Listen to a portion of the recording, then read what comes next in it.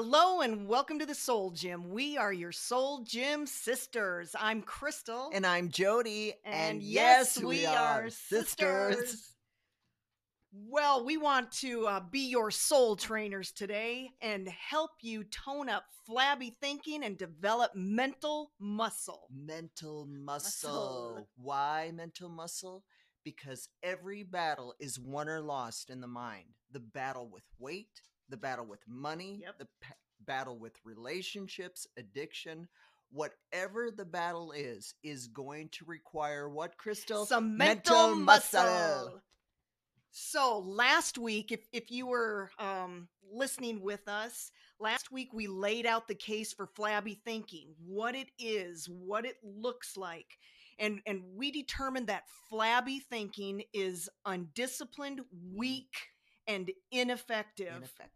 When we're talking about undisciplined, that's just like being undisciplined, not wanting to go to the gym, untrained, allowing really anything to rampage through our mind. It creates fear and worry and anxiety. Uh, Weak thinking. We talked about weak thinking. When somebody's weak in their thinking, they are easily swayed. And scripture talks about this person being double-minded. Double-minded. And when we're double-minded, we vacillate between opinions. We don't know what we stand for. We don't stand firm on our conviction. And so we're swayed. And scripture goes on to say that we will be unstable in all of our ways. We don't want that kind of thinking. No. Not undisciplined, not weak. The third part of flabby thinking is it's ineffective. And so ineffective thinking, you can look at any part of your life, your job, your relationships, your health, your finances. If you are not getting the desired result, then we've got some flabby thinking and it's ineffective thinking. You see, the world would have us believe that we are trapped in these circumstances, but we're not. We are actually trapped in our head. Trapped in our head. How are you trapped in your head? How are we trapped in our head? Listen, Jody and I are all about personal responsibility, but you cannot deny that each of our childhoods really did lay a foundation for our thinking. I mean, for example, the fundamental behaviors and beliefs and attitudes that our parents had, good or bad, have become hardwired into who we are. And we cannot forget, I mean, think about in school, your coaches, your teachers, friends, and cultural influences, television, music, all of those things help to create how we think. A mindset. Yeah, they have developed a mindset in us. And so, we start to age, we go through puberty and into adulthood, but something becomes established in us. Our character, our temperament, and our personality have developed basically into our own unique mental makeup. Now think back. Think about what parents told you growing up. Think of how you were labeled as a child. I think back and think of what teachers told me and how you just automatically believe it. They don't say you're the dumb one, but they make you feel rather unintelligent. What parents say, you're smart, you're funny, you're outgoing, you're lazy, you're beautiful. And as a child, as a 3, 4, 5-year-old child, you just automatically take it and believe it. And that is who you become. So now all these labels, all these thoughts that you have about yourself, we want you to begin to challenge them and go, am I that way? Am I dumb? Am I smart? Am I funny? Whatever it is that's holding you back. Right. And so first things first, we start to become aware of the labels that have been placed on us, how our identity has been created. And in order to change any area of our life, we have to challenge that picture we have of ourselves. And so the problem is we get saved and what, nothing happens? Yes, this is where a lot of people are frustrated. The Bible says in Romans 12:2, It says, stop imitating the ideals and opinions of the culture around you, but be inwardly transformed by the Holy Spirit through a total transformation of how you think. I like that. Inwardly changing how you think. This will empower you to discern God's will as you live a beautiful life, satisfying and perfect in his eyes. Amen. And so, I mean, that's what we are challenging right now is we can live a carnal, worldly existence, or we can live a spiritual existence. And so our thinking has to start lining up with the word of God in any area of your life. Again, whether it's relationships, whether it's health, things can change. But in order to change, we have to start getting a new thought. And so, Jody, you were talking earlier about your situation with money. Like I said before, a lot of people are frustrated that they become Christians, right. They become born again, and they have a new spirit now living on the inside of them. But what many people fail to realize is that we are a 3-part being. Yep. We are a spirit, we have a soul, and we live in a physical body. And when we become born again, we have the power and the life of God living on the inside of us. And we love God and desire for change, but things don't change because our minds and our bodies are the same.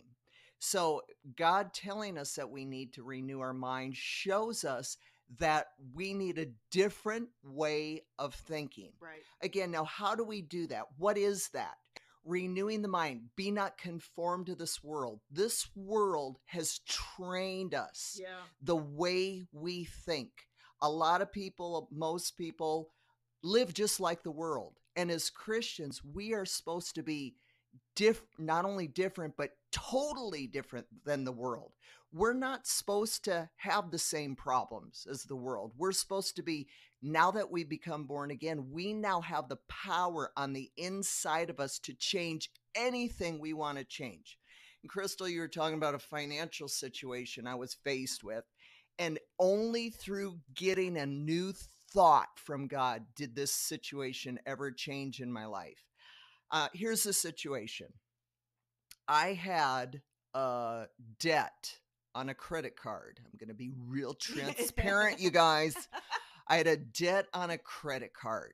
That was bugging you? That was dogging me for quite some time. I was getting letters, I was getting phone calls, I was getting, you name it, threats, all that fun stuff that comes with debt that hasn't been paid. I had a credit card debt of $17,000. Now that may sound like a lot to some of you. It may not. Hey, I wish I wish I had $17,000. But now in my mind, here we're going back to changing the way you think. When I looked at this situation, my thought was, I'll never be free. I can't see a way out. There's no way this situation could change. It's $17,000. How am I going to get rid of this? So my dad and I were discussing, options and what I could do. And by the end of our conversation, we'd come up with, woohoo, bankruptcy, woo, file bankruptcy. And I know a lot of people have filed bankruptcy and you do what you've got to do. But I came home from us talking and I sat there praying, crying out to God, going, God, this is not your best. Filing bankruptcy, I know you. I know you love me. I know you want better for me. But when I look at this situation through my eyes and through my mind, I see no way out. And this is what I prayed. I know about renewing of my mind, so I need a new thought. Give me your thought about this situation. And what's funny is when you know it's God, it's like a bomb that goes off you. When I got done praying, I heard God say, you can get out of debt. You can pay this off. And I knew it wasn't me because, like I said before, I thought, there's no way I can pay this off. And God gave me a new thought, and he said, you can pay this off. And I knew it because there was an empowerment to it. There was a faith to it. And I could see, not with my physical eyes, I could see inwardly me paying this off. And I just went, woo, I can do this. Mm-hmm. And I didn't know how. I still didn't know how. I mean, I didn't have the way, but I knew God was going to show me. And through a few meetings with some people, and God started unfolding his plan for what I needed to do. And I'm here to say that after a few months, I mean, it wasn't easy. Right. I paid the $17,000 off, and it is gone. And it's such a wonderful feeling, but only through a new thought. This is where renewing of the mind comes in. You've got to say, God, this is the way I'm thinking. This is the way I see me. This is the way I see the situation. I don't see a way out. Give me a thought. Show me what to do. Amen. And so as Romans 12:2, the whole renewing of the mind, it goes on to say, so when our thinking begins to line up with God's thinking, that scripture says we will be empowered to discern God's will as you live a beautiful life. Yes. That is just such a cool promise from God, mm-hmm. that God has a beautiful purpose. Each one of us are designed to make a difference in the world. We've been uniquely gifted, and God has just placed something so cool inside of you that only you can do, that you are to go into the world and make that difference. And we'll be able to discern that when we are using God's word, as opposed to looking at what the world is telling us to do. See, the world tells you debt's normal. Yeah. The world tells you pain and divorce and brokenness is normal. That scripture says a beautiful life. Look around your life. Yeah. Be real honest. Am I living the beautiful life? That's God's plan. That's God's will. Amen. So if you're not, you may be living a beautiful life in some areas. Maybe in some areas you're not. Now go to God and go, okay, this is not beautiful. Give me your thought about this. Right. And so for any of you who have listened to us, we love our rock star neuroscientist, Dr. Carolyn Leaf, who has just really opened up our thinking, when she teaches the science of thought. Mm. And you might be going, how am I supposed to do this? She's got this great statement in renewing the mind. She says, consciously controlling. That's what Jody did. Mm-hmm. Consciously controlling your thought life means not letting thoughts rampage through your mind. It means learning to engage interactively with every single thought you have and analyze it before you decide either to accept it or reject it. We have 30 to 50,000 thoughts going through our head, and most of them, in the subconscious, which is going to definitely be another teaching. But you go, how am I supposed to analyze 30 to 50,000 thoughts? It is that same concept as how do you eat an elephant? That's right. One bite at a time. How do you take control one thought at a time? And so it's time to take a deep dive into the soul gym, and we're going to talk you through a simple exercise to get you started, just being aware. You can't take control of your thoughts if you're not aware mm-hmm. of what's going on up there. Becoming aware. Okay, so here's just a few simple things, yep. Simple ideas you can try that we're doing ourselves. Yep. And the first thing you can do is right when you wake up in the morning. Okay, we've been talking about this. What is the first thing you think about? Right. I told Crystal the other day, man, I couldn't believe it the other day. I woke up and immediately, I mean, my feet hadn't even hit the floor, and I was just going down the list of problems and all the things I needed to change and things that were broken in my house. I mean, that is the second I don't think my eyes had even opened, and the list of what was wrong with my life. And see, that has to stop. So the minute you wake up in the morning, take control and decide to think of something positive. Immediately start opening your mouth, thanking God for you're alive today, that this is the day the Lord has made. I will rejoice and be glad in it. It's your decision. And throughout the day, now Crystal likes to talk about the, what do you call it? When you start slumping. Yeah, it's just you roll up into a snot ball. Life has gotten so bad. Well, how do I know what I'm thinking? Analyze what it's doing to you. Yeah. Analyze physically where your body's going, your mood, your attitude. Are you complaining? Are you whining? Are you irritated? Are you frustrated? Those are really good indicators you're thinking on the wrong thing. I mean, think about it. A thought can pop in your head and it can bring a smile to your face and it can light up your day and you're just in a great mood. And then you can be going along and things are great and a thought can pop in your head and before you know it, your shoulders are slumped, you're sinking in your chair and you just are miserable. So that's the power of thoughts. Think about throughout the day, where am I going emotionally, physically? Think about what your thoughts are doing to you. And capture those negative Capture thoughts. them. No. And later on, we'll be talking about how to tear down those thoughts and to not let them control you. And so later on in the day, before you go to bed, we suggest a journal, a notebook, your phone, whatever. Just think about what you were thinking about today. Just look over where your mind went, where your mind tends to go.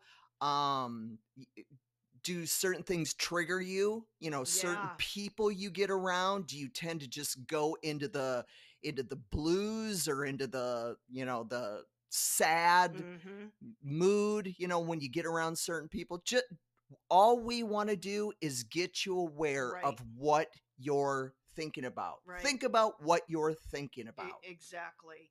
Listen, we do not have to live sad, you know, depressed, overweight, in debt. There is hope, and God is about hope, and we are here to deliver a message of hope that anything in your life can change if you start to renew your mind. We were all designed. God designed us for a purpose, to make a difference and to live that beautiful life. And so we are just honored that you chose to join us today. We certainly do appreciate it. Next week, we are going to be talking about the power of our imagination, and we're going to help you learn to imagine your ideal life and watch that thing come to fruition. We just want to say thank you for tuning in to the Soul Gym. Thank you. We are here to help you and us exercise healthy thinking. Again, join us next week as we continue to whip that flabby thinking into shape. Follow us on social media. Go ahead and leave a comment. We would love to hear from you. And if you want to read more, we have a book on Amazon called Mind Moxie. How to help you master what's mastering you. Again, thanks so much for being a part of the Soul Gym. Signing off. We'll see you next week. Bye.